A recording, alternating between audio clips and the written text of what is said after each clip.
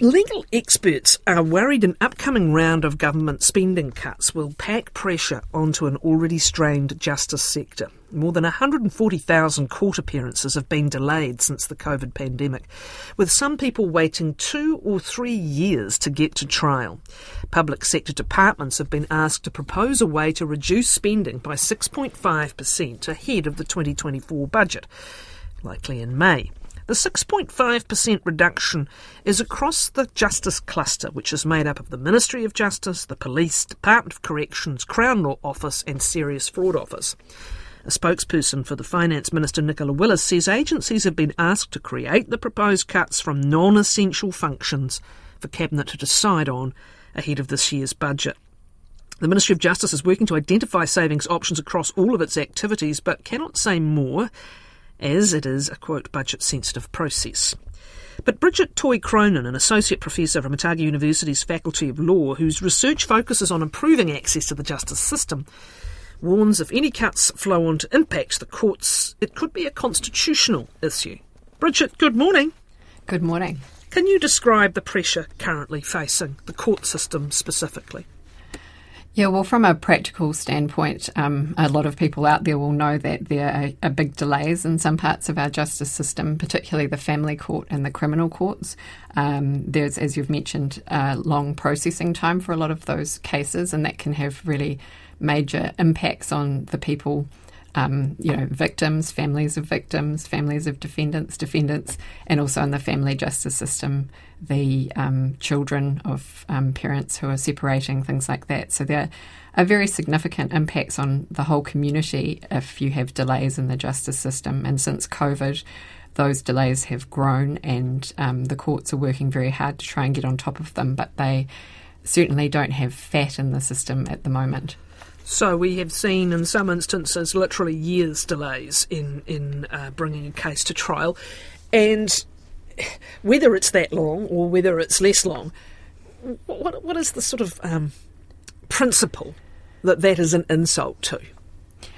Oh, well, so the old maxim is justice delayed is justice denied, and that has different impacts depending on the type of case you're thinking about. In the criminal system, it can mean that the evidence gets very old, witnesses' memories lapse about things. There's the social problem of having something sitting unresolved in your life. So, if you're waiting to give evidence at a trial for a crime that you've been a witness to, or if you're a defendant on remand waiting, there's, of course, the principle of innocent until proven guilty. So there's all these different aspects of the justice system which we hold dear for good reason, which are held up if we can't get cases through.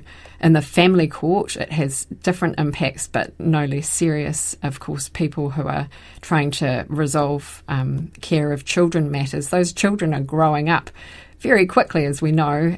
Kids change very quickly, and every day, every month that goes by where those situations remain unresolved has a real impact on those families. The government insists that across the board, it's looking for so-called backroom savings rather than frontline. What would that mean if it were applied to the courts and to the justice system, the justice cluster, as it's known? Well, without the detail, it is pretty hard to know what's being referred to. What counts as frontline and backroom in courts is maybe not as clear as in other places, because, for example, in a registry office, you have people who are doing what might be called backroom work in case processing, but they're also frontline in the sense that they are talking to people at the desk who come in and try and file cases. And they're often the first point of contact for people trying to understand how to manoeuvre around the justice system, which is, very complicated. So it could mean those people, because they do backroom work as well. There's also, of course, the people within the Ministry of Justice who are doing work to improve the operations of the courts, which might be things like, for example, there's a big project going on called Te Aureka, or the Sweet Flow, which refers to trying to improve the case management system, which underpins the courts. Can we pause there? That case management system, was for years under scrutiny. People were still walking around with paper files, and there was supposed to be at one point a big computer upgrade. I think that got delayed or stalled. Again, we're talking back room here, but this is the veins and the arteries of the entire system. Where's that case management system at, Bridgette? Well, so I think the one you're referring to is quite a few years back, which kind of stalled and failed. And but then what happened afterwards is my point. Well, we're still walking around with paper files. If you go into a courtroom, you could be forgiven for thinking you were back in the 1970s often. There's still trolleys with paper files on them. And the case management system, which underpins the court administration is very outdated, and there has been this big push to try and modernise it, and that's what this project's about, and it's extremely important. And that project sits in the ministry, right? It does, yeah. So it's a ministry project, although it's a joint. Of course, it's also got lots of input from the judiciary, but it's part of the ministry's work. So the backroom savings in this instance would be what? Well, this is the problem. I mean, you have to spend to ultimately save and to modernise the courts. And, during the pandemic, for example, it became very apparent, if it hadn't been already, that being able to operate your court system remotely is extremely important. Because if you can't go in and access the buildings because of whatever disaster has befallen, you need to have these systems operating. And that's well understood by the judiciary and by the ministry, and they're working very hard to try and modernise the system, but it requires investment. So making cuts to anything like that, of course, would be very short-term, and it would cost in the long term. We've talked about the courts. I've parked for the moment the state of the courthouses, which we've also covered, and some, again, as an access to justice issue. There's some instances where people are having to drive hours because their local courtroom can't be used. We heard a description, I think it was in Tauranga, a pretty eye-watering description of the state of those facilities. So, again, not sure where the cuts come from. That's capital spending rather than operational spending, but certainly another cost on the system at the moment. So we've talked about the courts, but what else in the justice sector would concern you from an access to justice or a constitutional perspective? Well, the constitutional point is really important to understand, and it can feel a little, I guess, sort of high-minded, but it's very, very central to our democracy, which is that the courts, the judiciary is independent from the executive and from the legislature. And that's known as the separation of powers, and that the courts have to be independent so that they can enforce and protect individual rights, and they also provide a check on government power. So whenever you have a desire to cut back spending in the judiciary and the judicial system, there is a concern that would undermine the independence of the judiciary and its ability to operate and to provide that balanced check on power.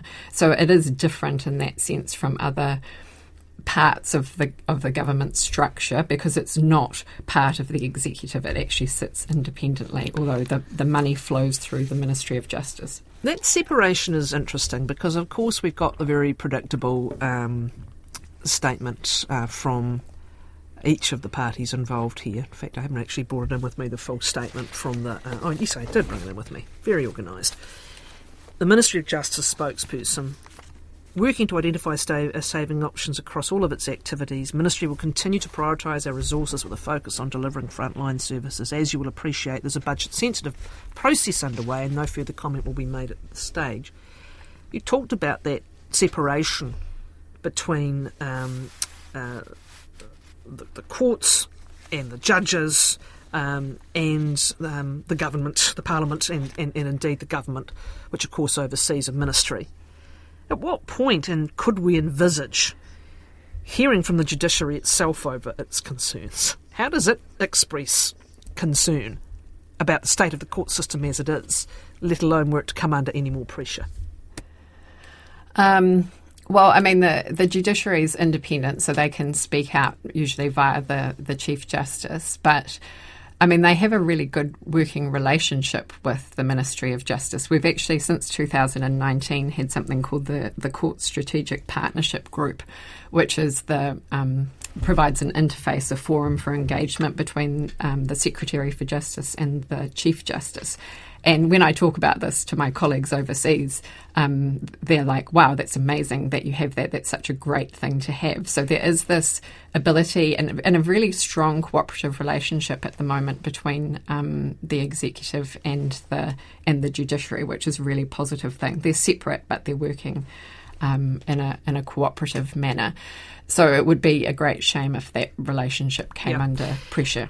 And another of the statements from the Finance Minister's office this time, we included it in the intro, but there's an important little bit I didn't read at the end. As part of the budget process, agencies will have the ability to set out any risks and trade-offs associated with their proposals. So I guess that's where there's the option to say, well, we're not going to cut here. I'm sure every agency will have a long list of why not. Yes, and I'm sure they would be doing that.